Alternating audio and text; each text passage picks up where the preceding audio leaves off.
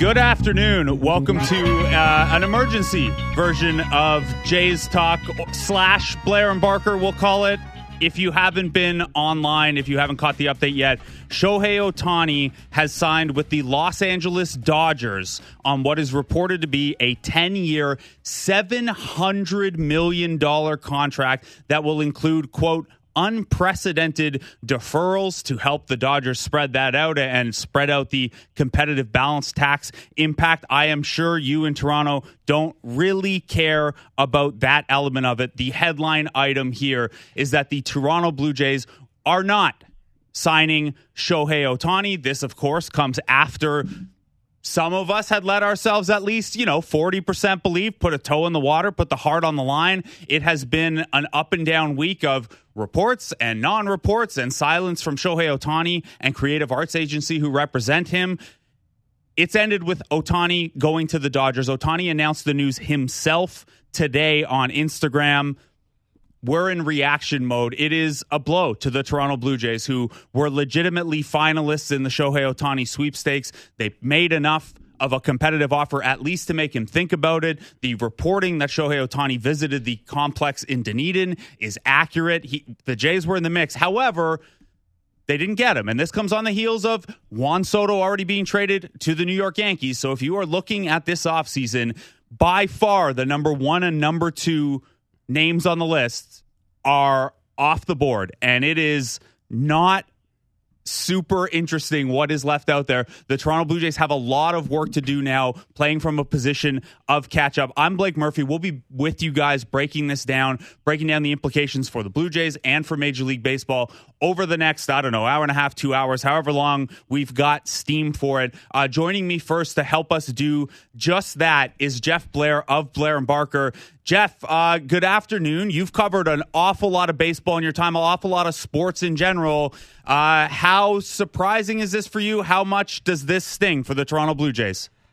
Well, I mean, it obviously stings for the Toronto Blue Jays. This was clearly their number one priority this offseason. Or put it this way, they certainly led us to believe and led the baseball world to believe that it was their number one priority. And I don't have any reason to doubt that because this organization will spend money. They've shown that in the past. From the get-go, I think if you asked anybody, bet your life on where Shohei Ohtani is going to go. Like you can only make one choice. I'd be willing to bet 95, 99% would say the Dodgers. Can I admit something to you, Jeff? Yes. I may have done a little hedge for my happiness and done the same when the Dodgers swung to plus money. I was going to say, I've thought there were two teams initially that I thought might be in the picture besides the Dodgers. And I put my hand up and admit that, listen, I don't think this is something the Jays decided to do 3 days after Ross Atkins had his news conference at the end of the season. I think this is, to do something like this, I think this is something the Jays have been working on for some time, maybe even as far back as a trade deadline. But I thought all along, kind of in my own head, the three teams that I thought were going to be in the race for him were the Dodgers, the Giants, and the Mariners. And, the Giants, as bad as Jays fans may feel now, hey, at least you don't have to see Shohei 25 or 30 times a year or however many, 16 times a year, the way Giants fans do. I thought the Giants had to do something. I thought the Giants had to make a splash. We know what they did last year with Aaron Judge and Carlos Correa. Seattle seemed to make sense because Shohei spends time in Seattle in the offseason. His agent has deep, deep, deep, deep ties with the Mariners organization. But because of the regional TV issue in Seattle, they quickly fell off the table. And I admit that I didn't, when I found out or when I heard that Shohei Ohtani was going to Dunedin or had gone to Dunedin, I didn't, it was interesting. It was great. Liam Hendricks went to Dunedin and didn't sign. At the end of the day, I always thought it was going to come down to money and comfort level. And I think for Shohei Ohtani, he stays in L.A. He doesn't have to move. He goes to the Dodgers, an organization where, Mookie Betts, Freddie Freeman, Shohei Ohtani. And you want to talk about not only protection in the lineup, but protection from the media. You know, you go into the Dodgers locker room post game, there are a lot of guys you can talk to, right? So I think if you look at that, it makes sense. Now, there is another side to this that I find really intriguing. And I don't know. We'll need to let this breathe for a bit, and we'll need to see just how far down the road the Blue Jays got with him. But the team doctor for the Dodgers is Dr. Neil Elatrash. He's the guy that performed the surgery on Shohei Ohtani, and he performed surgery on a lot of guys and a lot of major league pitchers. So I will say this, my gut is that there is no team in baseball that probably knows the full extent of his health to the degree the Dodgers do. And I wonder if maybe, and I'm just saying this, I don't know, but I wonder if maybe that comfort level, I don't know, did that factor into Shohei's thinking? Did it allow the Dodgers to move quicker than other teams? Again, I'm just throwing this out there. But, yeah, look, for the Jays, you're right. No Juan Soto, Heimer Candelario, who, could conceivably have been their third baseman, I guess. He's off the table. And now you're looking at guys like Cody Bellinger and a whole bunch of, gosh, I wouldn't even call them Plan Bs. I'd call them Plan Cs. Yeah, if that. And, Jeff, you said a lot of good stuff there. We'll get back into the Dodgers side of things a little later in the show. You're right. Dr. Neil Elatrash not only did Shohei, but, we're talking Chris Sale, we're talking Joe Burrow, we're talking Kobe, we're talking Stone Cold Steve Austin. He's done basically every major athlete surgery there is. Now, the Blue Jays side of this, we do have Sportsnet MLB insider Shai Davidi on the line, and maybe Shai can give us a little insight into what the last couple days, what the last week, and maybe a little what yesterday was like. Shai, good afternoon. How you doing, man? I'm all right, guys. What's going on? Just processing, man. Coping, processing. Okay, so from your perspective, you were down at the winter meetings in Nashville. You've been on top of the report that Shohei Ohtani was alleged to be in Dunedin visiting the Blue Jays complex. How has the Blue Jays side of this unfolded? How close did they think they were to Shohei Ohtani? Look, I think they believed they were in it and that they'd given Shohei Ohtani a lot to think about. The number $700 million is obviously staggering, and I think you think about the size of that number, the magnitude of that number, and there might have been just one team that was willing to go there, and that's the Dodgers, and so that's where a lot of my thought is right now. It's obviously a very creatively structured contract with some deferrals, described as unprecedented deferrals that is going to help the Los Angeles Dodgers manage the competitive balance tax implications for years to come. So there are a lot of pieces to this. The Blue Jays are obviously going to be heartbroken because they poured all of their efforts into this to try and make it happen. That it doesn't, leaves them in a tough spot because there's no other opportunity akin to this. And even, Juan Soto wasn't the same as this, because Soto would have been 1 year. It would have been subtracting from your roster to get it done. This was an opportunity, a transformational opportunity in multiple ways. That's not in play for them anymore. And, it's not just that it's a plan B or a plan C or whatever you want to call it.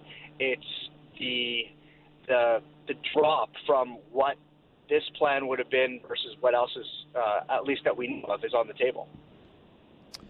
Shai, when you look at the options that are out there right now for the Blue Jays, obviously Cody Bellinger, I think a lot of people just assumed that he was kind of in a holding pattern until this is done.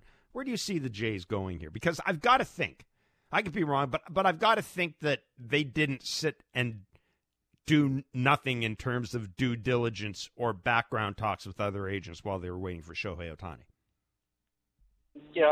Again, the agents that I've spoken to said that their communications with the Blue Jays has been, hey, we're going to focus on this, and once we're done with that, we're going to be ready to jump into other actions. So I think, one way to look at this is that Ohtani would have been the vast majority, perhaps even the entirety of the Blue Jays off season had they landed him, especially when you think about what that final number at $700 million ends up being.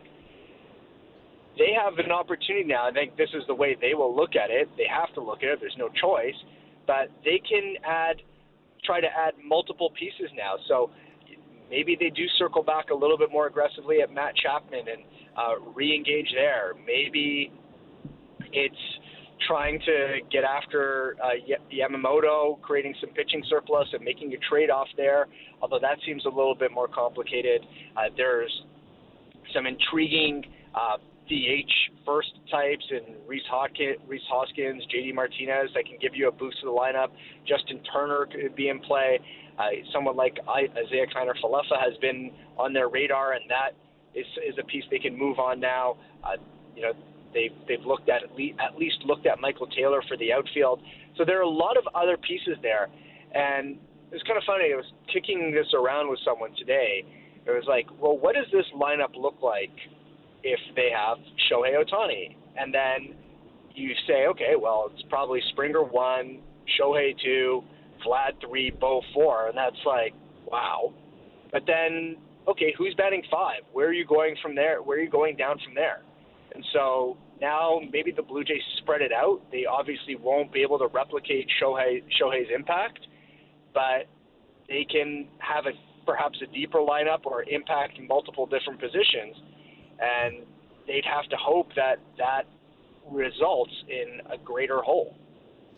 All right, Shai. So what you're saying here basically is get ready to learn Jorge Polanco, take a look at some trades for, look at the Brewers' budget and see if they might have to unload Willy Adames. And, like you guys said, it's not even a plan B at this point. It is a plan much further down. Shai, I don't want to be doom and gloom because the Blue Jays were in this, and obviously they were competitive enough to make Shohei think about this and make it a longer process. However, there is such a huge gap here between Shohei and everything else that is an option. Now, when we look at what that says for this front office, as on the corporate side, they have all of these renovations they've poured $300 million into, a bunch of new seats and suites and things like that. And then Ross Atkins, who there were, legitimate questions asked of Mark Shapiro at the end of this past season, where his job security was. I'm not saying not getting the greatest player of all time in free agency is going to determine that. But if you are this front office group now, what is the pressure level the rest of the offseason, and how do you even channel that? Because the options you just laid out as what they might do next are, they're not going to, you can't channel that level of urgency into anything that's out there right now unless it's something that we're not even thinking of yet. Right. And look, I don't, it's going to be hard unless there's something that we don't see, which is very possible.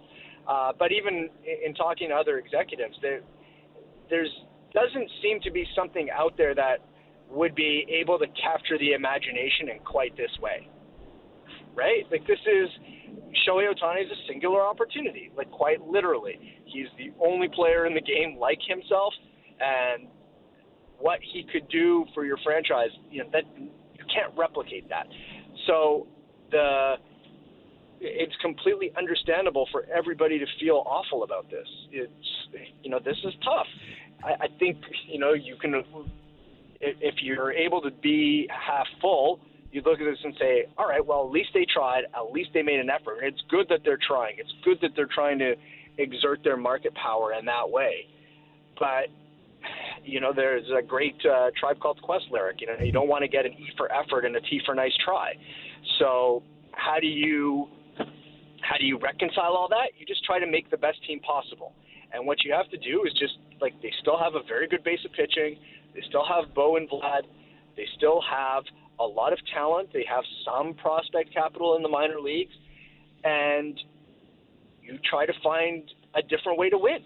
And so that's the reality of where the Blue Jays are at. And, if you want inspiration, the Tampa Bay Rays can do it every year. The Baltimore Orioles are seemingly doing it right now. You don't have to have a Shohei Ohtani to do it, but this was an aspirational move. They lunged for the moon. They missed, and now it's all about how they rebound. And I think where the pressure point comes, it's can you win in a different way? And if you win, a lot of this feeling disappears. And if you don't, well, that's just that's going to add up to the pile of grievances. I mean, I know that you quoted a Tribe Called Quest. I'm going to quote my friend, a guy just slightly younger than myself, Lord Alfred Tennyson. "'Tis better to have loved and lost than never loved at all." Of course, Tennyson didn't spend a whole season with Brandon Belt and Dalton Varsho in the cleanup spots. So, Shaw, here's the thing. I know how they can make fans happy on Monday if they want. And that's to sit down with Vladdy and Bo and say, guys, we had about $600 million to spend on a dude. He isn't coming here. We got some money left over. Let's get down to brass tacks. Let's try to get a contract done that's going to carry you through. That's going to carry you through free agency. Do you think this has any impact on those decisions at all? Because that would, I think, that would be a pretty popular move within the fan base. Sure, it would be popular. I don't think that you can just have, just suddenly turn into gear and get those deals done. There's still an off season that has to happen. I think the market's going to shift pretty aggressively into action now. I think that there'll probably be a lot of people, and I haven't had a chance to text too much yet since the news broke, but I would expect that people are just raring to go right now. If you're an agent, you're looking at Shohei Ohtani, you're what he got, you're okay, my client is 50% of Shohei Ohtani. Let's do that, or whatever the case may be. So I think that'll be the next piece that happens, and then you can look at that in the off season. But I still think the factors that have kept the deal from happening beforehand will continue to exist. And that is, if you're the Blue Jays, do you want to ante up for Vladimir Guerrero Jr. after a couple of years where he wasn't that MVP caliber talent that we saw in 21? Are you willing to take the risk that you're committing, a 9-figure contract to him based on what you've seen? And for him, do you want to go into that deal coming off 2 of your not best years, or would you rather go into it coming off what you hope are going to be rebound seasons in 24 and 25 and be in a much stronger position to negotiate? With Bo, I think the challenge is once he signed that guaranteed deal through his arbitration years, he's set financially. So he can go to the market with relatively little risk because he knows he's going to have $40 million in earnings or whatever it is over the course of his career in the bank by that point.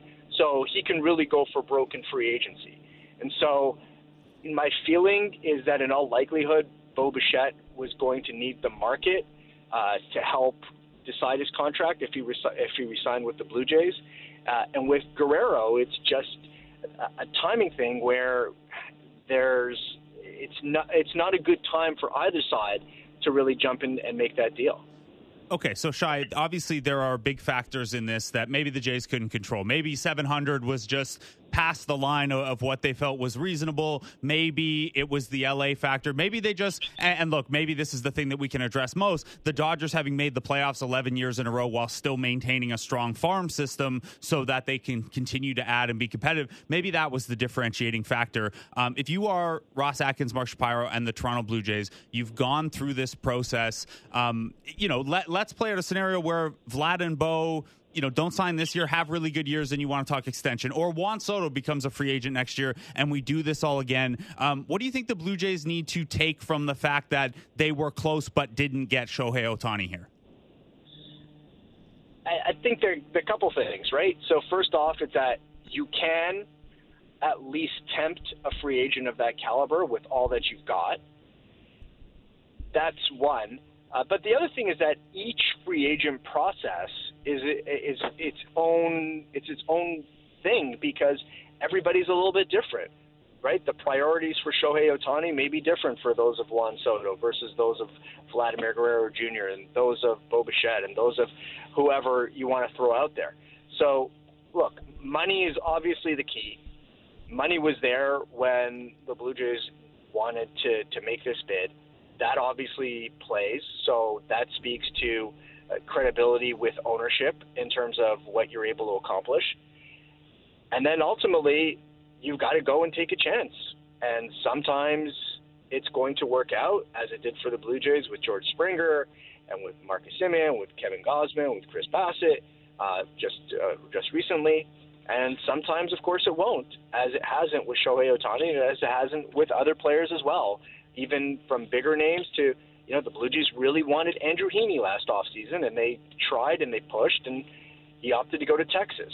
So that's the reality of free agency, and you're going to have to be willing to live with the heartbreak. I think for the Blue Jays, maybe that's the lesson ultimately, that you have to be willing to live with the heartbreak, and this is going to be a heartbreak unlike any other in franchise history. This was a free agent swing that was unique in franchise history. I mean, unique really within sports, to the extent that you've got a deal that may be the richest in all of pro sports, even European soccer. That's something you can pull from this experience. But I mean, there's a lot of silver linings right now, because the reality is this isn't great. This hurts, but you move on, right? Just there's another day tomorrow, and during the baseball season, and there's another day tomorrow in the pursuit of free agents. Shah, let me kind of go a different direction here. If you're the Blue Jays, and okay, you took your run at this guy and you didn't get him, you got Vladdy and Bo for 2 more years, at least. You've got basically your starting rotation sewn up, knock on wood, presuming everybody shows up. Everybody shows up in good health and things of that nature. Do we almost get to a point where this team, and I know Jays fans don't want to hear this, but do we almost get to a point with this team where maybe the focus goes from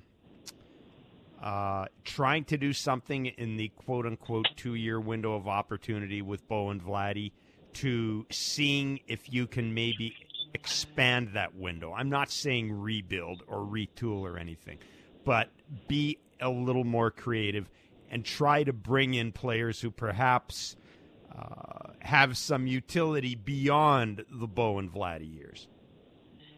Yeah, so the answer is they're always thinking about that, right? Because everybody understands what's going on with Bo and Vlad and what that window does. And look, it's not just them, right? Danny Jansen and Shohei Ohtani, you should say Kikuchi, not Shohei Ohtani, are eligible for free agency at the end of this season, as is Jimmy Garcia. So that's 3 significant pieces right there. And then the year after that, it's Bo and Vlad and Jordan Romano and Chris Bassett and Eric Swanson and others. And so now we're starting to talk about a very significant chunk of the roster. And so, at some point, the Blue Jays are going to have to make a decision about, do they have to pivot? Do they have to find a way to get younger players in there? And so I don't think 2024 is that window, or that the timing for that. I mean, maybe if all things go sideways during the 24 season and they're, 40 and 50 or something at the trade deadline, maybe at that point they're having a bit of a different thought process about it and saying, okay, maybe we need to do something a bit more substantial. But assuming that they're going to continue to be a competitive team, and the pitching makes you believe that they will still be a competitive team, and then I think that decision gets punted down to next off season. Because really, unless you're pulling off some sort of trade, there probably isn't that piece that is elongating this window. Right. I guess Cody Bellinger maybe, but I'm not sure where the Blue Jays would be within that market. I think this is it bodes well for Cody Bellinger, who needs more bidders in his process, and the Blue Jays would certainly seem like a team that would be motivated to try and at least explore that at this point. But I'm not sure that there are enough of those types of pieces that come with multiple years of control within the financial financial wheelhouse that you would need them to be, where you have young, controllable players that are down the payroll a little bit and create some payroll efficiency for you. I don't know if there's a lot of that out there, unless you're going to move a Bo, unless you're going to move a Vlad. So that's kind of the challenge of where the Blue Jays are at right now. They really have to double down on this core. So I think the first step is for them to try to augment the 24 group as best as they can, and then 25 you have to take a step back and see where you're at, and then make decisions about what the best path is moving forward. All right, last question for me, and this is a purely hypothetical question, and something that I was kind of thinking about through the course of this whole thing. We know that Shohei Ohtani and his agent can keep a secret. Boy, do we know they can keep a secret.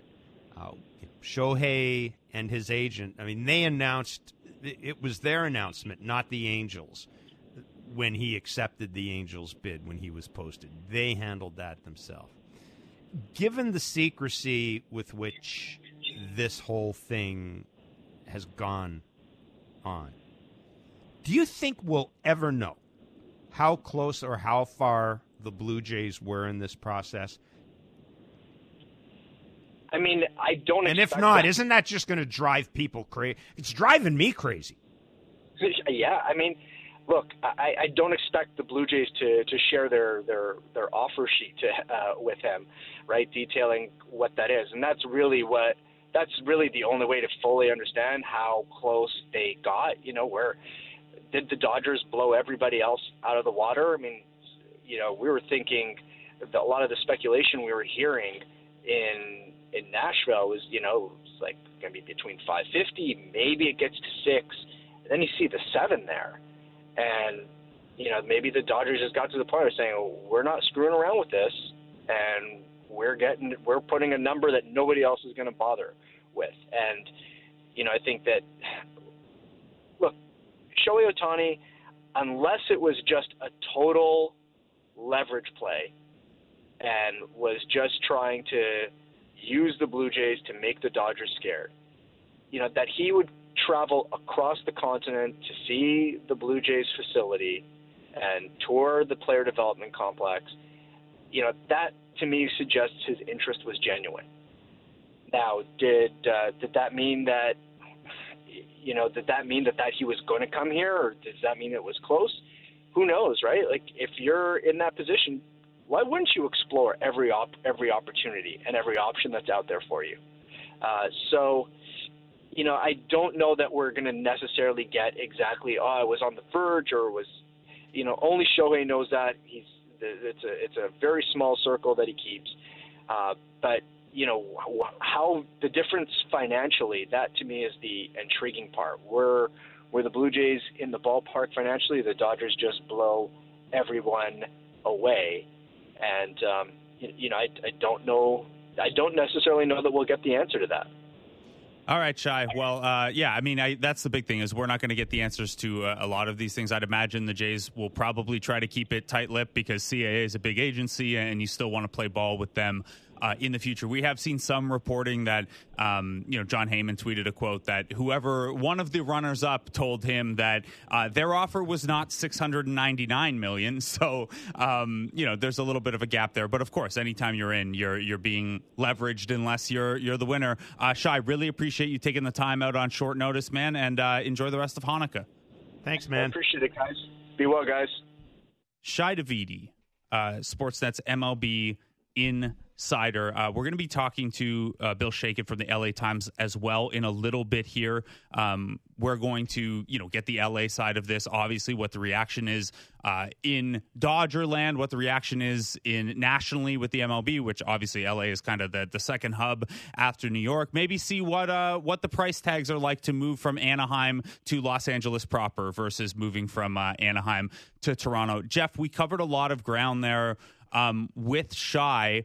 We're not going to get to talk to Ross Atkins or Mark Shapiro for a little while here, I'd imagine, until the first round of free agents or trades hit. The winter meetings are behind us now.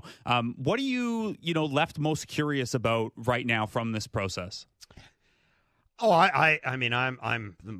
I'm more than anything else just really interested on what plan.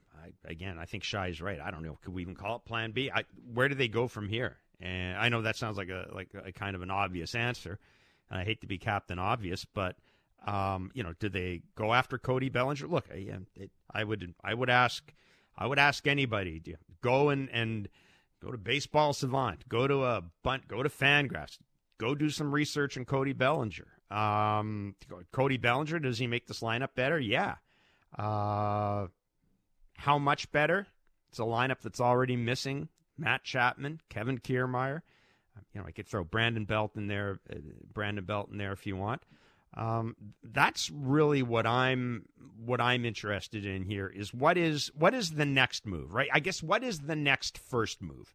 Because clearly I don't think, I don't know, do you talk to Colorado about a guy like Ryan McMahon? I don't know if there's anything out there that necessarily that necessarily is going to move the needle for fans, Blake, but you got to go about the business of making your team better.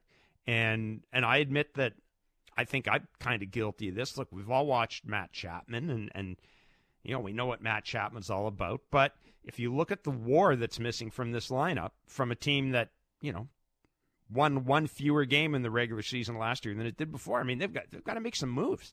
There's 3 or 4 holes. I can't put it any other way.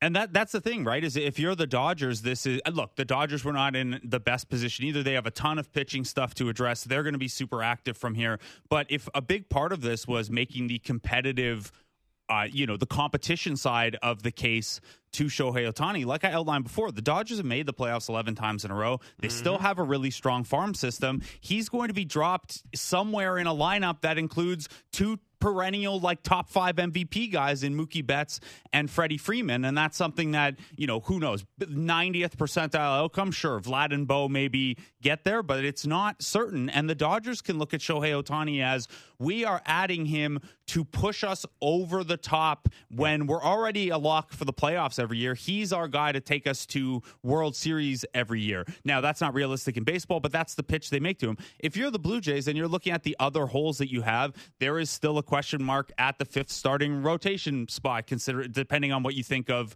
Alek Manoah. The bullpen's in pretty good shape, but like you said, 4 guys who were pretty productive on below market deals last year because of when they signed or where they were in their careers are out the door. And, we can like Davis Schneider, we can be high on Aurelvis Martinez long term, but if you're plugging 2 or 3 of those guys into holes, that's a lot of risk. And I do wonder if part of this is Shohei to the Dodgers is to push them over the top as a World Series contender, whereas Shohei to the Blue Jays, maybe he was left thinking, well, I still need proof of concept on how we're going to make up the rest of these wins, let alone take the jump into World Series contention from just making the playoffs. Again, we're going to talk to Bill in a couple minutes here, Jeff, but do you think like that? Obviously, money is money and the market is the market, but would you understand if Shohei looked at the 2 competitive situations and was like, man, NL West and with what the Dodgers have in their farm system, that's a better spot to win if the money's equal? Oh, absolutely. Especially since I don't have to move. My spring training site is still in Arizona, and that's something that I think maybe we underestimate with Major League players, especially the current crop of major league players who have their routines in the off season, right? They have their personal trainers. I mean, it's like clockwork now when you are preparing for the regular season. And part of that clockwork is knowing you're going to Arizona for spring training, knowing where you're going to be. It's an easy commute from LA to Arizona. I've had players tell me that, you guys roll off state taxes, et cetera, et cetera, et cetera. I mean, there's a reason their spring training is held in Arizona and Florida. It's because they're low tax states. There's a reason a lot of players have their full-time residence in those 2 states because they're low tax states. But also, it's just handy. And if push comes to shove and you've got this comfort area, it's going to take a lot for you to move out of it. And let's wait and see. Let's wait and see where the Dodgers go from here. We've been talking about the Blue Jays. Would it surprise you if the Dodgers went after Blake Snell right now? Nope. I mean, we've there have been rumblings from national reporters coming out of winter meetings that they could be a player for Corbin Burns as well. Correct. And if Shohei has deferred as much money as, again, we don't know the figures, but everything we're led to believe is it sounds very much as if more than half of this money is deferred. If that is the case, then that it would stand to reason that gives the Dodgers room to move on a guy like Blake Snell. And you're absolutely right. That could have been part of the pitch to Shohei Ohtani. That's one thing the Jays could not go to Shohei Ohtani and say, hey, if you sign this, we can guarantee you we'll bring this guy in. But you can probably, if you're the Dodgers, say, if you do this, we can bring Blake Snell in. Now, who would you, if you're Shohei Ohtani, who would you give the better odds to in terms of bringing in the supporting cast? That has to be part of the thing here. It has to be the Dodgers, and that's why, I thought Bill Shaken's lead in his column over at the Los Angeles Times pretty much nailed it. And it's in Los Angeles, the window does not close. They are just finding ways to be competitive forever, maintain a good farm system, maintain CBT flexibility, all of these things. Bill Shaken joins us now. Bill, man, were you scrolling Instagram at the right time? Were you caught by surprise in the middle of a Saturday afternoon or what? Word spread pretty quick, for sure. Okay, so obviously you've had a little bit of time to plan for this scenario that Shohei Ohtani was potentially a Los Angeles Dodger. You had that column ready to go pretty quickly. In what you've been able to gather, in how you read the situation, what was the difference between the Dodgers and the other suitors for Ohtani? Well, the Dodgers are paying him $700 million, so that's probably a pretty good place to start. But the other thing is, Shohei hadn't really told people what he wanted and what he didn't want, but he had made clear that he wanted to win. Remember, he played for the Angels for 6 years. Not only did they never get to the playoffs with him, they didn't even post a winning record with him. So if you say you want Shohei Ohtani to get to the playoffs and you're Shohei Ohtani, why not go with the team that's made the playoffs 11 straight years? Bill, obviously Jays fans aren't going to be happy today. How are Angels fans going to handle this? Because he's in their backyard. Literally. Almost.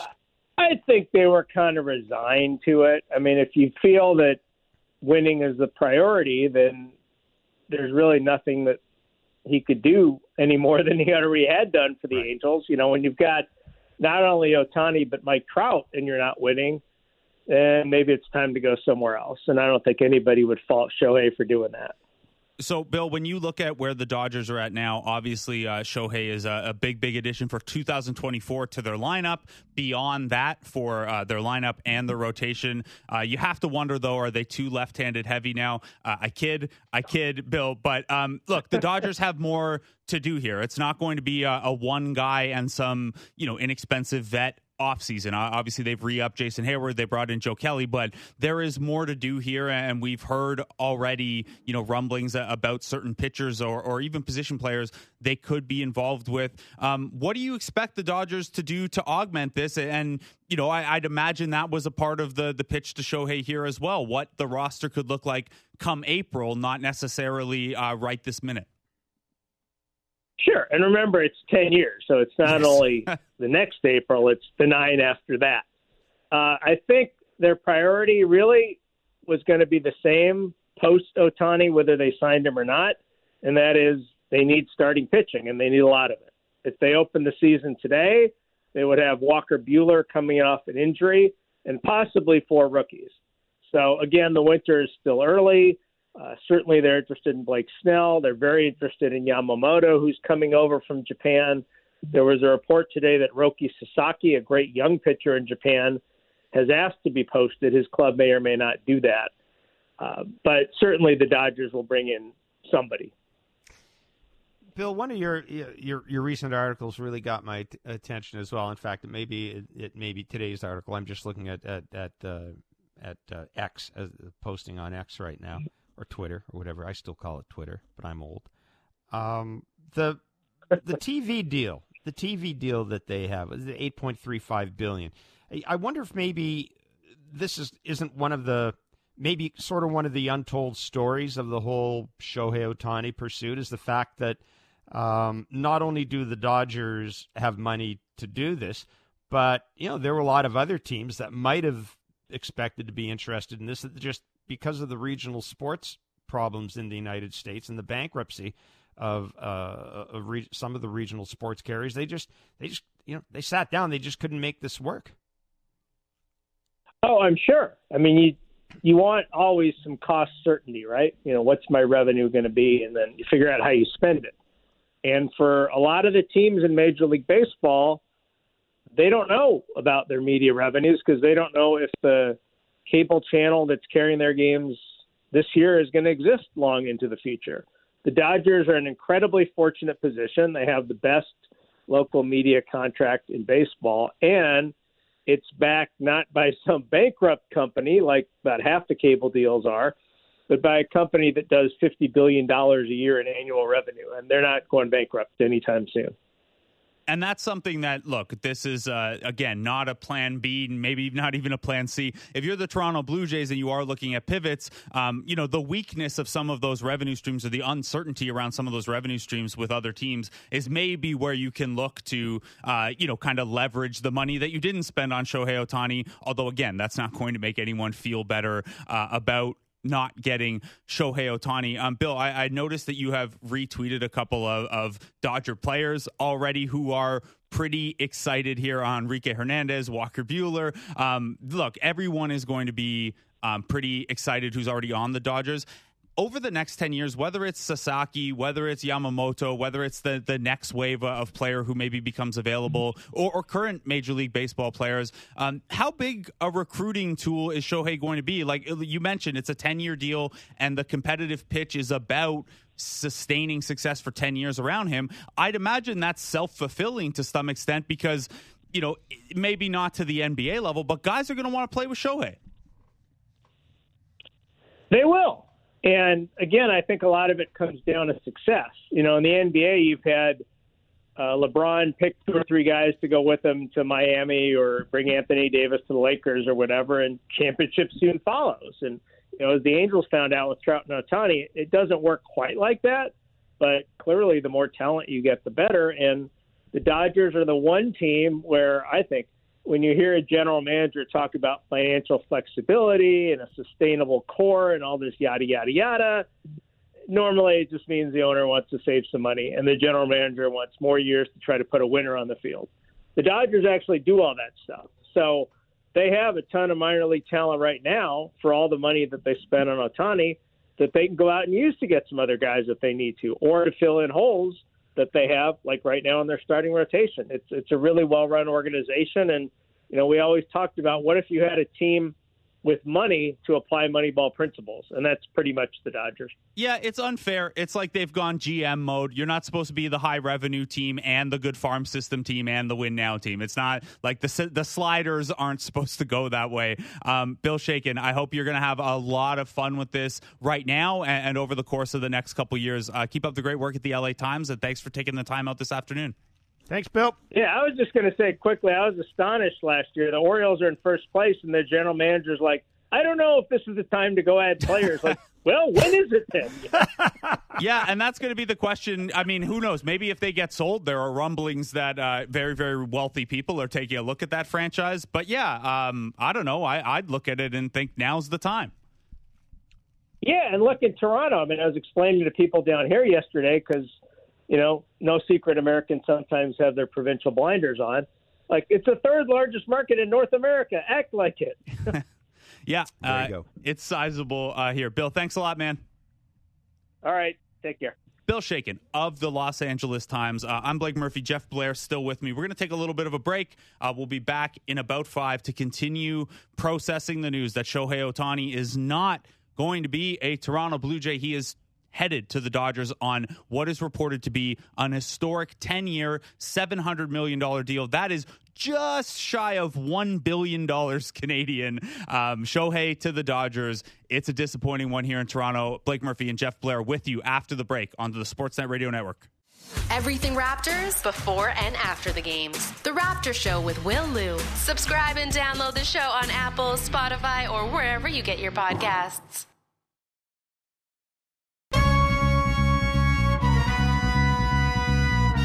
Welcome back to Sportsnet. I'm Blake Murphy. That was just an ad play for the other show I'm on about the other really disappointing Toronto sports team, the Toronto Raptors. Today, though, we are talking about the Toronto Blue Jays, who knows? We don't know if they'll be wholly disappointing for the offseason yet, but today certainly is Shohei Ohtani not a Toronto Blue Jay. He announces on his own Instagram that he is headed there, and then the reporting is that it's a 10-year and record $700 million deal. Obviously, that is big money. Obviously, our Twitter mentions and the text line here to 590-590, both of those are lighting up. Some people feel, hey, at $700 million, it's reasonable to walk away. Some people think the Jays maybe weren't in it and were getting leverage, to which I would say that's probably every free agency other than minimum contract guys in the history of free agency. You got to go back to Curt Flood for the last time that was not the case in a bidding scenario. And then some people who are just plain disappointed that the Toronto Blue Jays did not get probably the greatest player any of us will see in our lifetimes play the game of baseball. Shohei Ohtani, a monstrous two-way star, the reigning MVP, giving the Dodgers a fifth MVP. I'm Blake Murphy. Ben Nicholson-Smith joining us in a little bit here, but Jeff Blair still on the line with me. Jeff, we had a lot there from Shy, from Bill Shaken. I've seen, because you tagged me in the tweet, your Twitter notifications are going wild. What do you make of today from the fan base perspective? I know, Ross Atkins and Mark Shapiro can't manage the team purely around fan reaction, but given that at least some people had let themselves believe here, man, this is a long road back to fan excitement, I think, after the Shohei letdown. Yeah, absolutely. And, especially considering the way not just this season ended, but the way last season ended for the Toronto Blue Jays. The fact that we've been talking about this. The fans certainly know this. The media knows this. It's Bo and Vladdy have been here now for, 4.5, 5 years, however many years. Team hasn't won a playoff series. A game. A game. They have not played particularly well in the playoffs, either of them. Baseball is all about hope, right? And I kind of feel conflicted here. Not conflicted, but I mentioned this yesterday, and I know people, there are people out there who, one, probably don't believe it, and two, probably don't really care. But, there was a time not so long ago, like 1999, 2000, where the long-term future of this franchise was really in doubt. Interbrew, it was the dying days of Interbrew's ownership. Ted Rogers purchased the team and the Rogers Center, then Skydome. There was real concern in the commissioner's office before Ted Rogers bought the team that the Jays, not that they were on the verge of moving, but that at some point down the road there was going to be this confluence of issues, whether it was a combination of the exchange rate, the fact that the Rogers Center wasn't aging particularly well at the time. And again, this is all a matter of record. There was real concern that the Blue Jays may not be able to sustain themselves long term. I can remember that.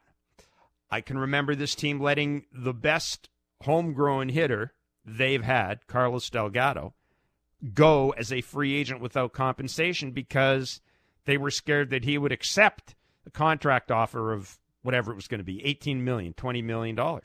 At the time, that was about a quarter to 30% of the Jays' payroll.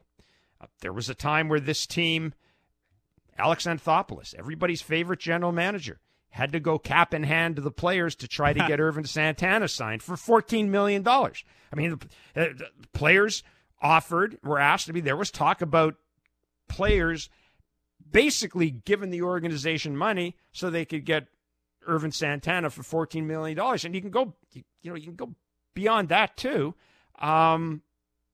This is an organization that traded Roy Halladay. So, and part of the reason for that was they were unable to come to financial terms with Roy. So, if you go between 1993 and 2015, there were times where this organization was in a much, much, much darker place. And I know that, and I think there are a lot of fans that remember that. But, man, since 2015, 2015 was seismic for this organization. It was seismic for sports in Canada, but it was seismic for the Blue Jays. It really was.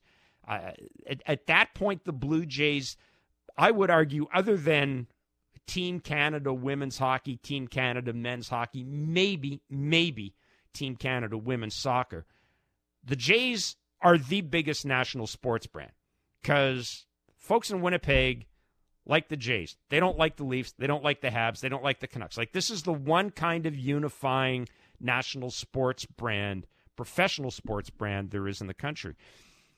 And so you've got a whole bunch of, and I'm not blaming fans for this, I understand it, but you've got this a whole generation of fans who are, I think they're looking at this differently than people who remember what those Interbrew days were like. And is that going to make people feel better? No. Does it make me feel better? No, it just makes me feel old, to be honest. And yeah, look, that's probably something the front office needs to heed is that, yeah, there are, age demographics of the fan base, and you're going to have to maybe message differently to some than others. Someone who wrote about this, and obviously, it's Ben Nicholson-Smith of Sportsnet.ca. He joins us now. And Ben, your headline in your reaction piece puts the fans front and center. And I know we both work in media, and that, changes things a little bit, but you are as big a baseball fan as I know. You love this transaction stuff. You love this rumors stuff. Look, you work for an outlet that owns the team, but how does this feel for you as a general baseball fan? And, I know you have your finger on the pulse of how Blue Jays fans feel right now. Yeah, I mean, it is a move that I think is pretty devastating for Blue Jays fans, and I think understandably so. I mean, when you look at how all of this unfolded, and I heard your points, Jeff, about how much this has all shifted, and it's such great perspective to have. But I think if we're looking at it through the lens of the last couple of months, and it's gone from the Blue Jays being maybe on the edges of Shohei Ohtani to, whoa, this is actually getting kind of serious. And then yesterday, reporting from legitimate outlets saying that he was in Toronto, saying that a deal might be done. Of course, fans are going to get their hopes up in that situation. Why wouldn't you? I mean, that's a really understandable time to get your hopes up and to believe that maybe the Blue Jays have a chance to pull this thing off. And then less than 24 hours later, it's the Shark Tank guy getting off that plane. It's Shohei Ohtani signing with the Dodgers, not the Jays. And then you look around and, the Blue Jays have a ton of work to do. They haven't addressed any of their needs this offseason because they've been in limbo waiting for Ohtani's decision.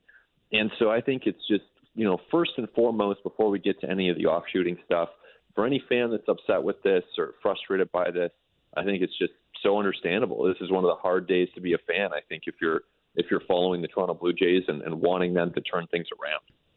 Okay, Ben, listen, I know you're like me. You and Blake as well. We all love us some trade rumors. That's why we're in this business. We love rumors.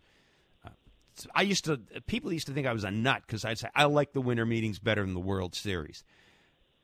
How surprised are you that this was kept so quiet? Because I swear to God, I can't remember another free agency where you just, I woke up this morning, it could have gone either way. I'm trying to remember the last time an agency announced a free agent signing. Yeah, it's or a so player, different. I should say.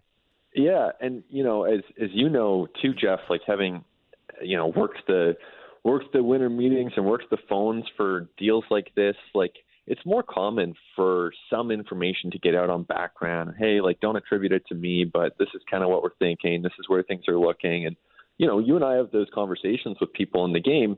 And CAA, the agency for Ohtani, was just so quiet throughout this process, and it really ended up creating an information vacuum where a lot of people were jumping to fill it and making some assumptions. And some of that was really fun as a fan of the sport to have, the opera singer yesterday. Like, that was actually really fun. It turned out to, not necessarily lead where we thought it would lead, but CAA was really buttoned up in this whole process, and even the teams were too. I mean, for the Dodgers to even say, oh my goodness, we actually do like Shohei Ohtani, that was like headline news when Dave Roberts said that.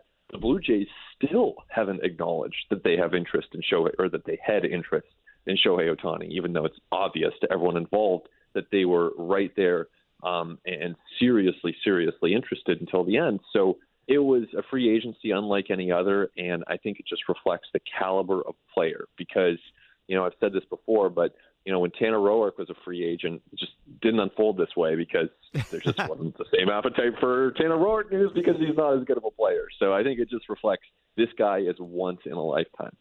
Yeah, well, maybe this will work out the way the Tanner Roark signing. Maybe this will work out for the Dodgers the way the Tanner Roark signing worked out here. Ben, I was as yesterday was going on and on and on. I was texting with a couple of people. I was texting with an agent who's no longer in the game, and I was talking about how long this was taking, and we were talking about the whole. Can you believe it's been kept quiet? I mean, look, I know there are media people with CAA who didn't have any idea that this was going on, and the point this guy made to me was interesting. He said, look, if we're talking about $500 to $600 million, he said you are going to have the commissioner's office sign off on it. You are going to have the Players Association involved here if there's a large deferral.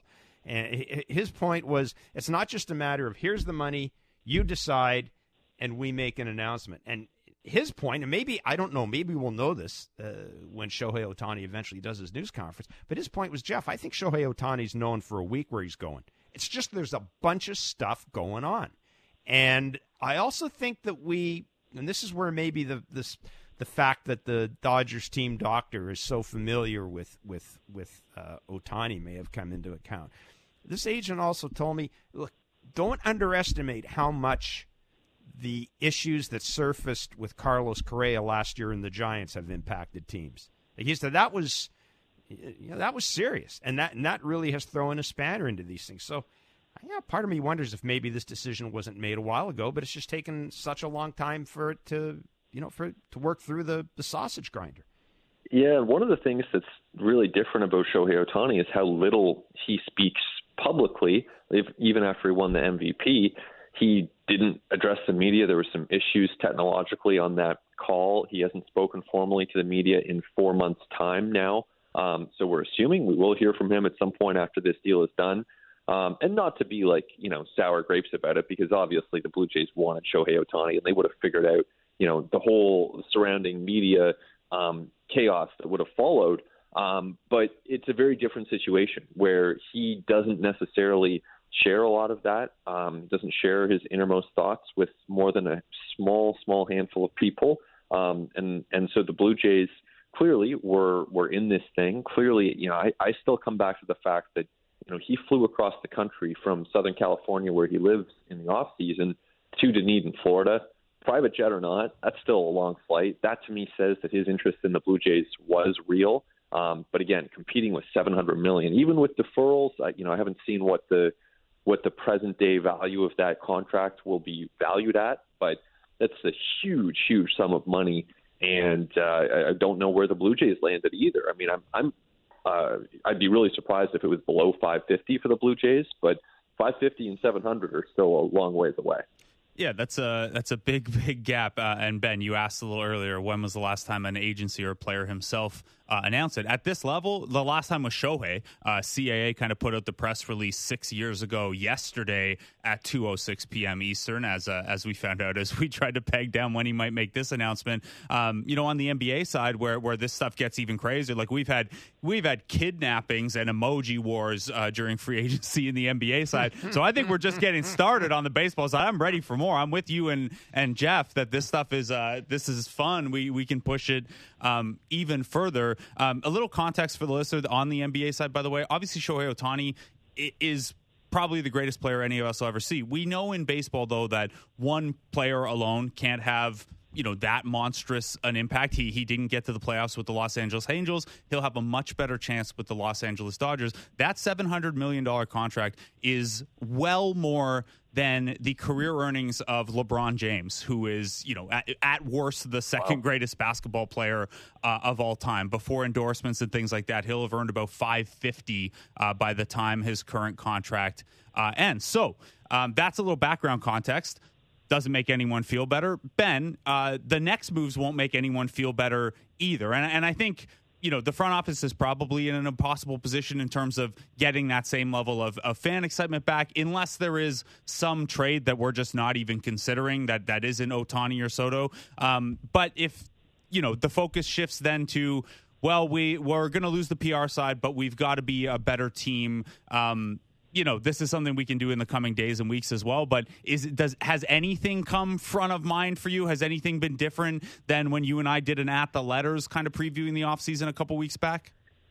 Yeah, to me, it's like two very, very different pathways. Because my understanding was that if they were to sign Shohei Ohtani, then there probably wasn't going to be a ton of money left over to go and do other things. So that's one of the reasons that the Blue Jays, among other teams, were putting Ohtani on the front burner and saying to everyone else, let us get back to you in a little bit. So this does open up the second pathway, which is obviously far less exciting. It is not going to be transformative for the franchise or for the team on the field in the way that adding Shohei Ohtani would have been.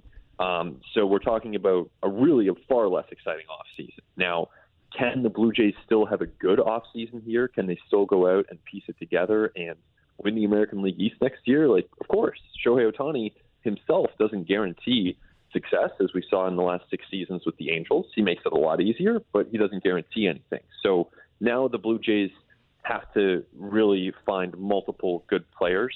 They've lost 4 of them to free agency, 5 if you include Hyun-Jin Ryu, 6 if you include Jordan Hicks. So really it's 6. I don't know why I wouldn't include those guys. So it's 6 players. They've lost 6 good players to free agency. That's a lot of work to do. I think they probably need 8 or 9 or 10, let's say 8 at minimum wins above replacement added to this team. Shohei would have done that in one burst. And now they're going to have to find it from other sources, and it's going to be a challenge. I think not only emotionally with the fan base, but even just the actual task of adding those players is pretty substantial. All right, let's throw the name out there. I noticed that Shohei Ohtani was trending in Canada, followed by Bellinger. And I presume it wasn't Clay Bellinger. I presume it was Cody Bellinger. Does Cody Bellinger float your boat, Ben? He does. And if you're looking at this through the lens of the Blue Jays, I think something like $160, $170 million is totally reasonable, maybe $180. I just think Boris might be asking for $250 to $300, and I don't see the Jays doing that. I think that, in all of this, the Giants are still a team to watch because you think about how much they've missed out on players, and whether it's Yamamoto or whether it's Snell or Bellinger, San Francisco needs to do something, especially with the Dodgers adding Ohtani. This is like the Giants are the biggest losers in this. It might feel like the Blue Jays are, but really it's the Giants who are. Oh, I'm with you. I'm with you completely. And they got Ohtani coming into their yard a lot this year. I'm with you completely. As much as the Jays fans are, licking their wounds here, I can tell you, Giants fans are too. Exactly. And so I think in that context, the Giants might go out and spend $240 over 8 for Bellinger and just get it done, right, to get something. And then at that point, I don't see the Jays going to $250 to get Bellinger. So I think he goes elsewhere. I think Yamamoto, even though the Jays are interested, I saw one report characterizing them as one of the 7 finalists. So I wouldn't totally rule that out, but there's also buzz that he could be approaching $300 million. So, are the Jays going to go to $300 for Yamamoto when the Mets and Giants are also motivated there? It's also possible that the Jays' big offseason acquisition is like a Rhys Hoskins, and they have a DH spot open right now. Clearly, Shohei Ohtani won't be occupying it, so they can use that to their advantage. But, man, is there ever a big drop-off in excitement from Shohei Ohtani to what's next? So, Ben, I went through a little bit of, which teams figure to be hit hardest by the regional sports network deals, because my immediate thought was maybe you could play, predatory and get get a player who costs a little too much for a team, even though they obviously very, very, very much value the player. You and I have kicked around some of the Milwaukee Brewers names. Quite literally, the only name I could get all that excited for on a day like today was like maybe the Guardians are really hard up and they consider Jose Ramirez, but I don't think that's realistic at all based on anything we've heard. Have you done the kind of roster lookup of what guys a team might be able to, yes, throw some prospects in, but also use a little bit of, financial wiggle room to try to pry free? I like the way you're thinking there, Blake, and I think that's probably how the Blue Jays have to look at it internally. Like, I'll be honest with you, I haven't. Like, I've been totally locked in on Ohtani and trying to figure out, where he's going to go, what this is going to look like, what are the Blue Jays' chances, and I think to some extent the Blue Jays have been operating on multiple fronts here, but to another extent, I think they've been as all in on Ohtani as we've ever seen this front office get. And I think in the history of the Jays franchise, I mean, Jeff, you could speak to this, but it's hard to think of another full court press to this extent where top to bottom the organization has been this motivated to get one player. No, the only thing that comes to mind for me, and it was successful, was the year they went after A.J. Burnett and B.J. Ryan and guys like that. And, I mean, I was at those winter meetings, and that was a full court press to get A.J. Burnett. But, to the point where I don't know how much the CEOs, at that level, at the corporate level, were involved in in guys like A.J. Burnett.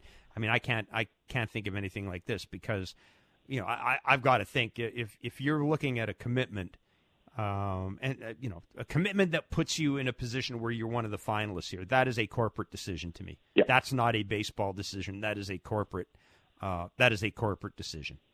It would have to be. It would have to be. I mean, just the sheer dollars, and again, too, we're talking about USD. So in Canadian dollars. I've seen people putting the number out there. It's like 955 million Canadian dollars. Just round it up to $1 billion. Throw a little extra on there. Exactly. It's $1 billion deal. And look, Shohei Ohtani's an amazing player. He's 2 players in one.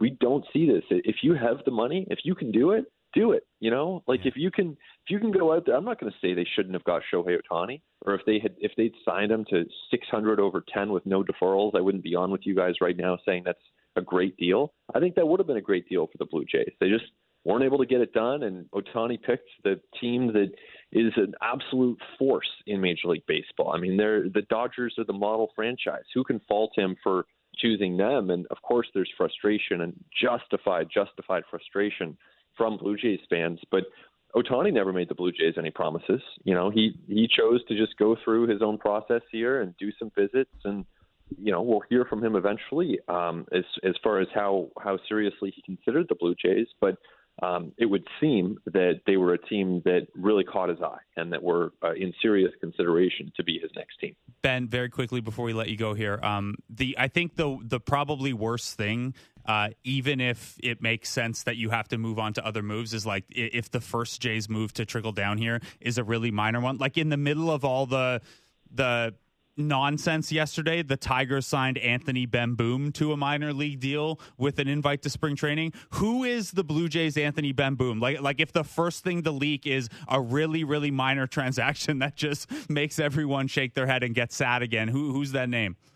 How about tomorrow we get a tweet from the Blue Jays saying that they have claimed Tyler Heineman back on waivers from the Mets? How would that land? Do you think that might get ratioed? I mean, yeah. You can't say, I'll see you, Tyler Heineman, and raise you Tony Kemp signing. There we go. Yeah. Yeah. The only way I could even top that, I think, is if they claim whoever the subsequent 40-man move is for Ohtani off the Dodgers. Oh, stop it. Stop it. Yeah, that would do it. But I think we're at a moment right now where I'm sure it's the same for you guys. And again, I understand it, but you say anything about the Blue Jays right now, you get ratioed. People are frustrated, and I understand why, because it's been a tough week of highs and lows for the Jays, and it's ending on a low. And there's a lot of work to do before it gets to another high. In the words of a friend who just texted me, in hindsight, why would something good happen?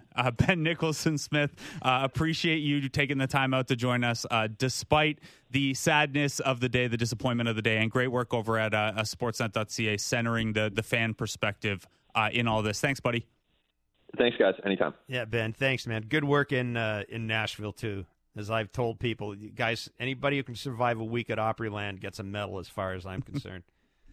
Yeah, I think he's already off the line to say thank you for that, Jeff. But yeah, I haven't got to do winter meetings yet in my career. I've done spring training. I've done NBA Summer League, which is like kind of the NBA equivalent, but there's actual basketball going on as well. I got to do a winter meetings, and yeah, I mean, look, I talked to Keegan Matheson, I talked to BNS. You put me in a place that is very bar oriented in Nashville for a couple days. I think I'll survive, Jeff. I think I might have to do something like that after the show's over today as well, given the tone of the day. We've got to take a break here. Jeff Blair, I think you'll still be with us on the other side. So thanks for sticking around. Thanks for sticking around, listening with us. Blake Murphy and Jeff Blair will continue talking about what is next for the Toronto Blue Jays after coming close, allegedly, but missing out on Shohei Ohtani. He is off to the Dodgers, 10 years, $700 million with historic deferrals that will pay him 10 times a Bobby Bonilla for like 40 years. See you after the break. Diving deep into Leafs, Raptors, Jays, and NFL. The JD Bunkis Podcast. Subscribe and download the show on Apple, Spotify, or wherever you get your podcasts.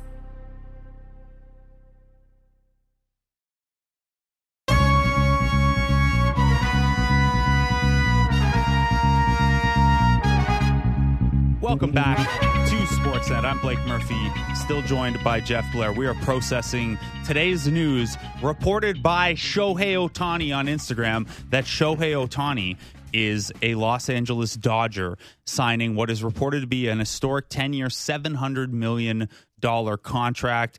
John Becker of Fangraphs doing some work in terms of these deferrals. Now, we haven't heard the specifics of the deferrals, but he did an example on Twitter. I'm sure it'll be up on Fangraphs later of how deferring a bunch of money for Shohei Ohtani could impact the Dodgers' collective or competitive balance tax situation and could lower the annual hit by something like $9 or $10 million a year. Not something Jays fans care about, but if you are curious as to just how big the Dodgers tax bill is going to get, some relevant information there for the Dodgers side of things. Again, I'm Blake Murphy, Jeff Blair with me. We're going to be with you until about 5:30 here processing this. Jeff, Are we turning the page to what's next yet? Do we need to sit in this a little bit? I imagine for fans, it's more sitting in this disappointment. What do you want to do here? Yeah, I mean, if it's me, I've kind of already turned the page. Listen, you cover the Montreal Expos as long as I did, you become an expert in page turning. That is, I mean, that's the story of my career as a baseball writer, as a baseball reporter who's been turning the page.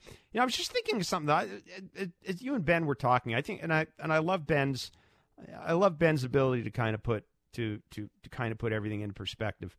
You know, the Jays had a payroll of $258 million last year. Now we're led to believe that the payroll is going to be about the same, maybe a bit less. So I don't know. Let's say, for argument's sake, it's someplace between 245, 250. You know, right now, according to Spotrac, their 40-man payroll is about $218 million. I'm sorry, if you $188 million. But you know, they've still got room to make moves here. This is something fans need to remember. I mean, they've dropped Merrifield, Chapman, Kiermaier, and Belt, and Jordan Hicks. Those guys are gone. There are some raises. Vlad is estimated to go from 14.5 to 21. Bo goes from 2.85 to 11 million.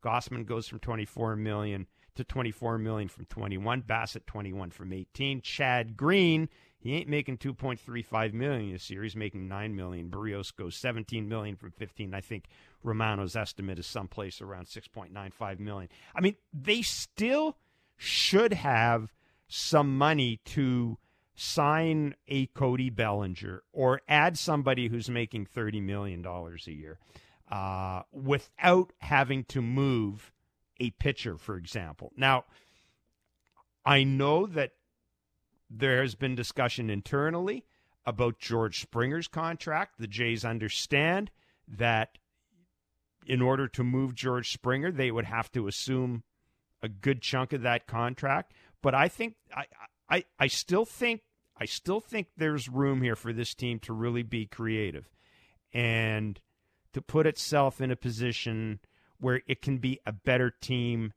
next year than it was this year. But, I mean, it's just not going to be as sexy as bringing Shohei Ohtani in. It's certainly not. And look, I remember sitting down with Ben Nicholson-Smith a couple of weeks ago, and like I mentioned to him, we did an At the Letters episode, and we went through some of these offseason scenarios. And, you know, who knows? Maybe we were being too pessimistic at the time, or maybe we were being the perfect amount of pessimistic. We didn't even mention Shohei. It was like, oh yeah, obviously if you can get Shohei, you do that. But here's the actual way the offseason could look. Mm-hmm. And not a lot of those names have gone off. You know, the Juan Soto trade rumors hadn't really picked up by that point. You know, that'll be an interesting one to revisit in the next couple of days. And just think on, you know, theoretically, the Padres valued pitching there, and the Jays probably don't have the depth on the pitching side of the org to have done that, but you know, something worth thinking on anyway. So yeah, we had originally set this offseason up as if plan C was maybe plan A here, so I'm at least calibrated for it, but it is really hard to, you know, jump down several tiers here. Now, Jeff, something that Ben and Shai both mentioned as a possibility was, hey, this is a really light position player free agent class, and there's Cody Bellinger, but Heimer Candelario's already gone. There aren't a lot of really spicy names after that, unless you're looking at, you know, paying a little lower on some bounce back candidates. Yeah. What do you think about the potential for them to make a splash in a much deeper starting pitching market and then try to figure some things out via the trade?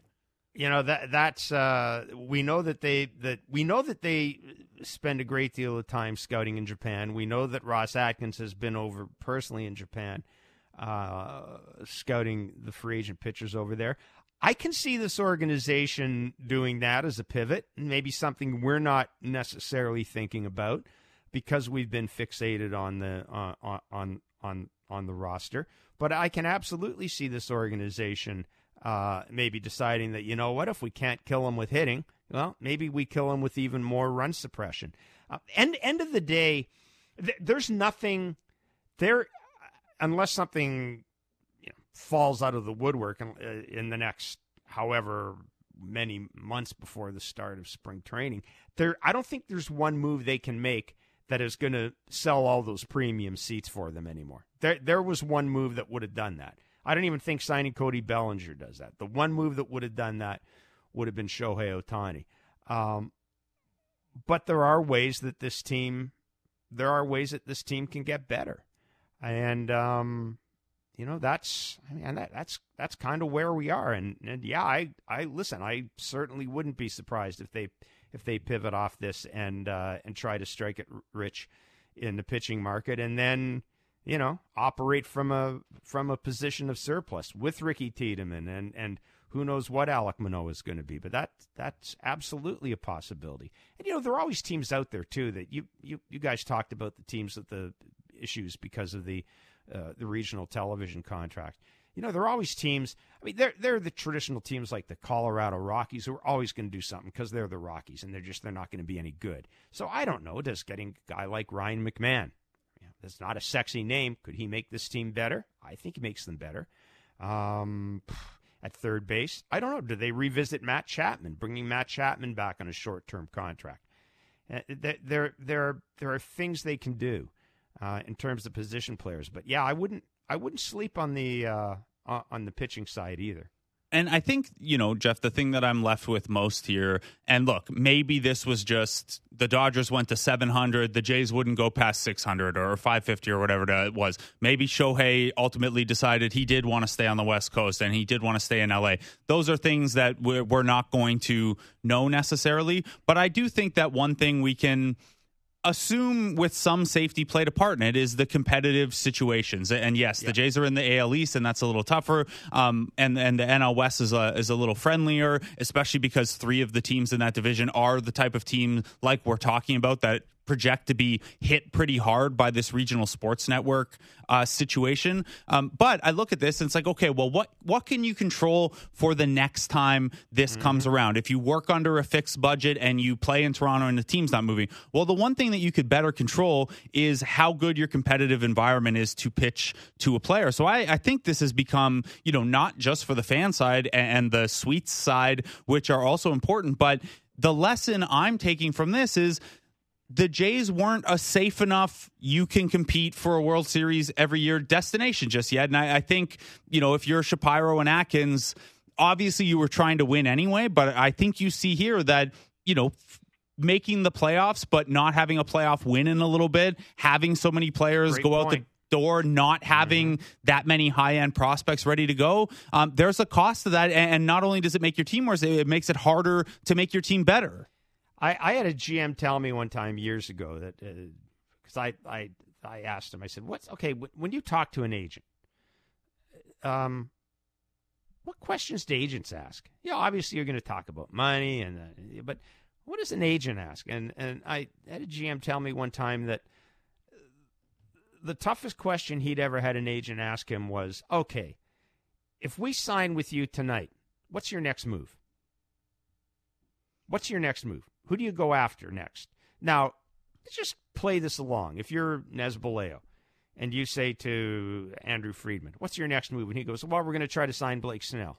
Oh, okay. What would Ross or Mark be able to say?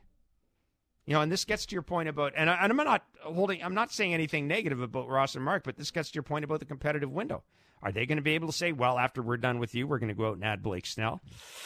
I don't know. After we're done with you, boy, we'd like to add a third baseman. I don't know. Maybe we bring Rhys Hoskins in and I think you make a valid point. It's the Dodgers are a more attractive, from a competitive point of view, the Dodgers are a more attractive option than the Blue Jays are right now. Yeah, and like you said, what is the Jays' next move? Well, the things you would have laid out there would probably have been, well, we believe that one or two of Davis Schneider, Addison Barger, Orelvis Martinez, Spencer Horwitz, like a couple of those guys are going to be major leaguers by next year. Okay, that is an important thing for the franchise, but not going to move the needle for Shohei Ohtani. Hey, we might have surplus pitching depth if we dip in on someone. We could flip Alek Manoah for like a Tyler O'Neill type. I don't think that's moving the needle a lot either. And I think that highlights, not only part of the difficulty in pitching a guy like Shohei Ohtani, but really does, when you look at where the Blue Jays are right this second, look, Fangraphs and places like that project the 2024 Blue Jays to have a high floor again.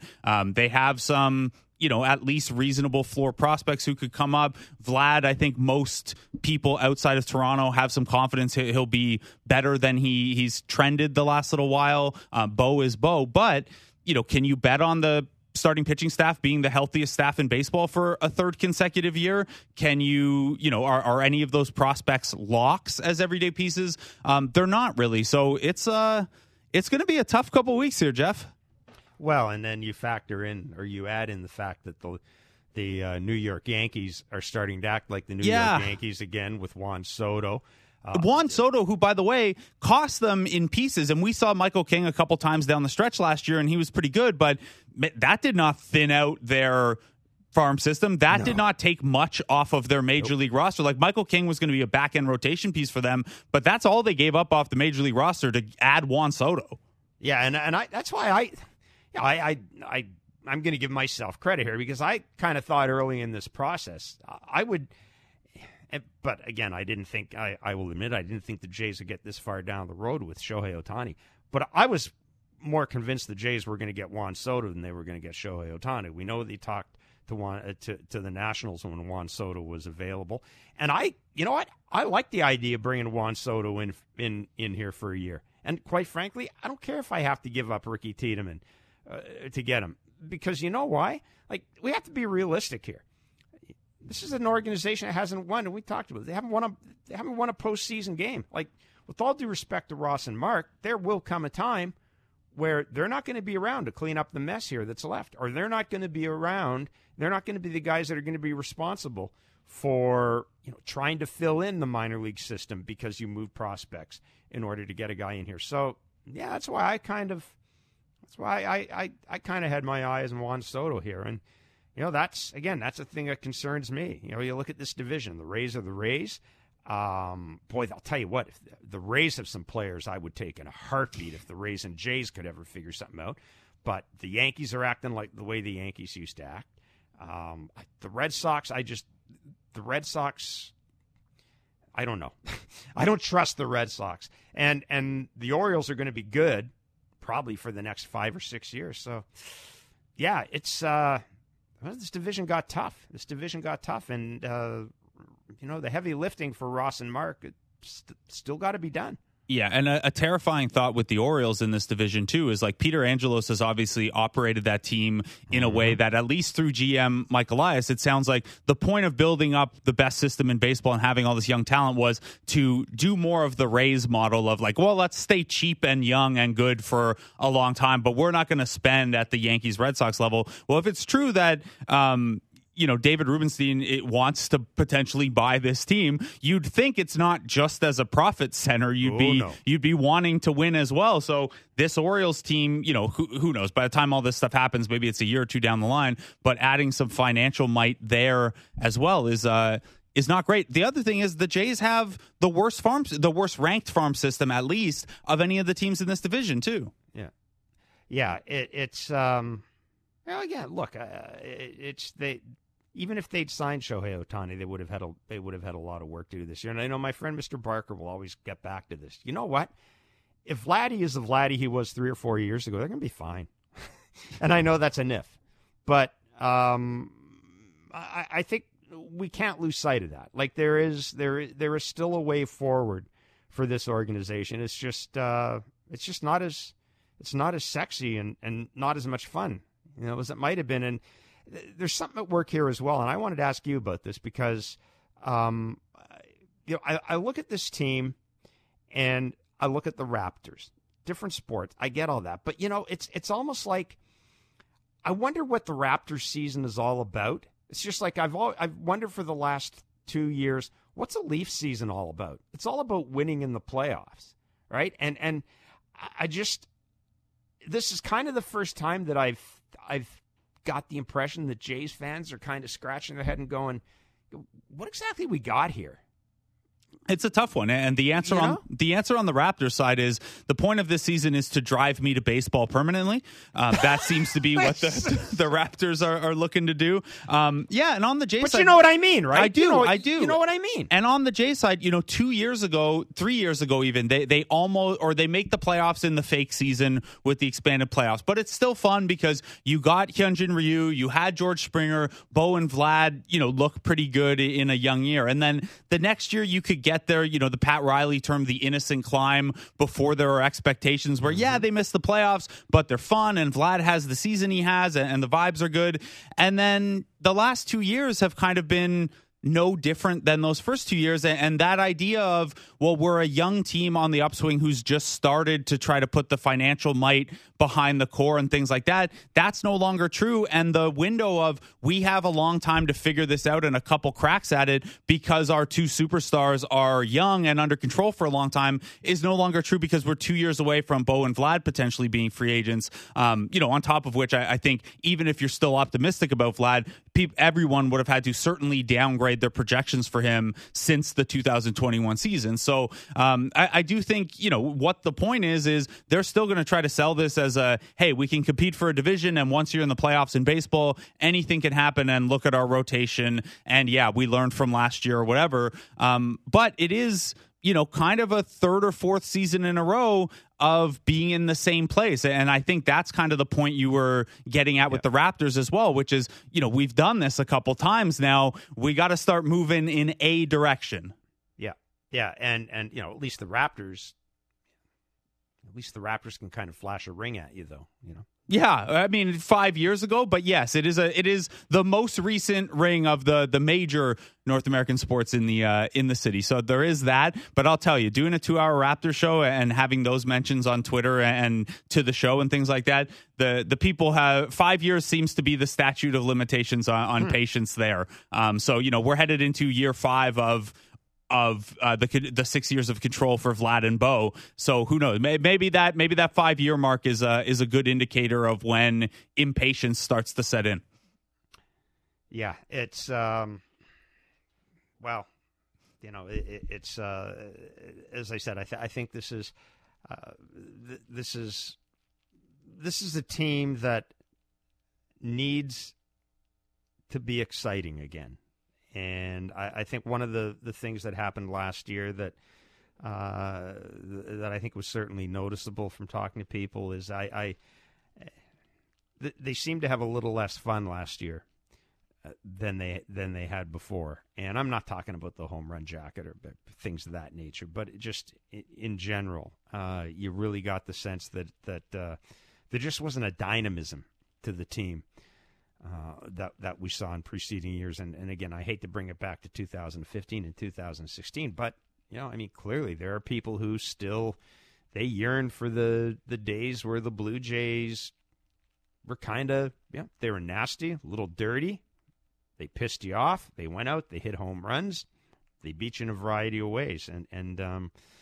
I just we'll have to see what the pivot is.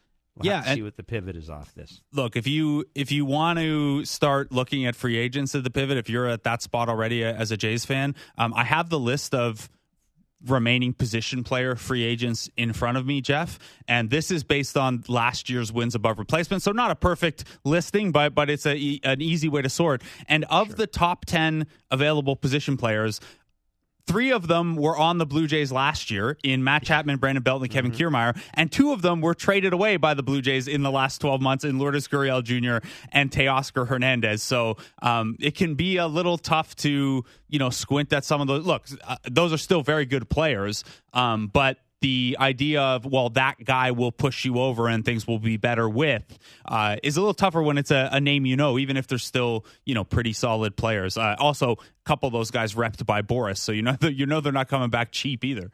Right. Do we have we not maybe made a big enough, or have we failed to make a big enough deal of how much money this is, by the way? I noticed a couple of people have tweeted out that his that Shohei Ohtani, if you operate under we're using $70 million a year. $70 million is a larger payroll than 5 major league teams had last year. And further to that, I was looking at the estimates for Shohei Ohtani. Eno Saris, who did a really deep dive into Shohei Ohtani for The Athletic, does a terrific job. 12 years, $450 million. Fangraphs does a terrific job. Generally, they can be pretty accurate in terms of analyzing what free agents are going to get through crowdsourcing. They had 10 and 450. Yep. I think we need yes, the money's deferred, but $700 million. Yep. For a baseball player. And this is the thing is, I think you mentioned it earlier, is like, this is not just a baseball decision. This is a business decision. It is almost impossible by any way you measure, dollars per wins provided or dollars per production to be worth, quote unquote, $70 million. But then you factor in the marketing, the advertising, the jersey sales, the attracting other players and all that stuff. This is a business decision, not just a baseball decision. If you are the Blue Jays, though, and I think this is, kind of the point you're getting at here before we close, is if 70 or let's say the Jays went to 10-600, if $60 million was available for one player and probably a little extra to fortify the roster around that, that's probably roughly, maybe it's a little higher than the number you have to play with here because, again, all the extras that Ohtani brings from a revenue perspective. But you do have some money to spend here, whether it's in that free agent bin or whether it's in trade. Jeff, we've got about 2.5 minutes left here. How you feeling? Did we talk through it enough? Yeah, I think so. Look, if I had told you, I hate saying this, but if I told you 6 weeks ago, Blake, Shohei signing with the Dodgers, you would have gone, Yep. Okay. It's a road we didn't expect to go down. Who knows how far we actually got down it with the Blue Jays? Again, I don't think we'll ever know. That, to me, is the most intriguing thing about this, because it doesn't appear as if this agent or this player, I don't think you're going to see Shohei Ohtani quoted in an article the way Justin Verlander was quoted by Jeff Passan earlier this year, where he said, yeah, Toronto was my second choice a couple of years ago. As a matter of fact, I thought I was going there. Honestly, that would probably hurt fans more at this point, knowing for sure you were second choice. I think it would probably be nice now just to imagine that you had a seat at the table. But again, I keep getting back to this. It hurts. It would have been a lot of fun to be a Blue Jays fan with Shohei Ohtani, but I mean, all I can tell people is it's been darker. It really has been darker than this. And having said that, I think we've all agreed from talking to Ben and from yourself and Shy, there has to be a pretty quick pivot here. There has to be a pretty quick pivot off of this thing. Boris is hitting up the phone lines today with any of the teams that just missed out on Shohei Ohtani. Jeff Blair, you and Barker will surely be on when there is news to cover, when there are additions, not just hypothetical additions that didn't come through. Hope you are enjoying the downtime parts of your offseason. Thanks for doing this with me this afternoon. This is a lot of fun, Blake. I really appreciate it. Thanks. Jeff Blair of Blair and Barker. They had a show yesterday as well. If you want to go back and check that out, what the feeling was 24 hours ago with the Shohei Ohtani thing. I've been Blake Murphy. Thanks to Jeff for coming on. Thanks to Ben Nicholson-Smith, Shai Davidi, Bill Shaken for all coming on. Austin, Daniele, and David, who rushed in on a Saturday to help us out behind the glass. And I'm very, very sorry to Blue Jays fans that we were breaking down the impact of Shohei Ohtani not signing with the Toronto Blue Jays instead of being a Blue Jay for the next 10 years. Hopefully better news ahead. Probably not on the Raptors show tomorrow at 2 o'clock. Have a good weekend, guys.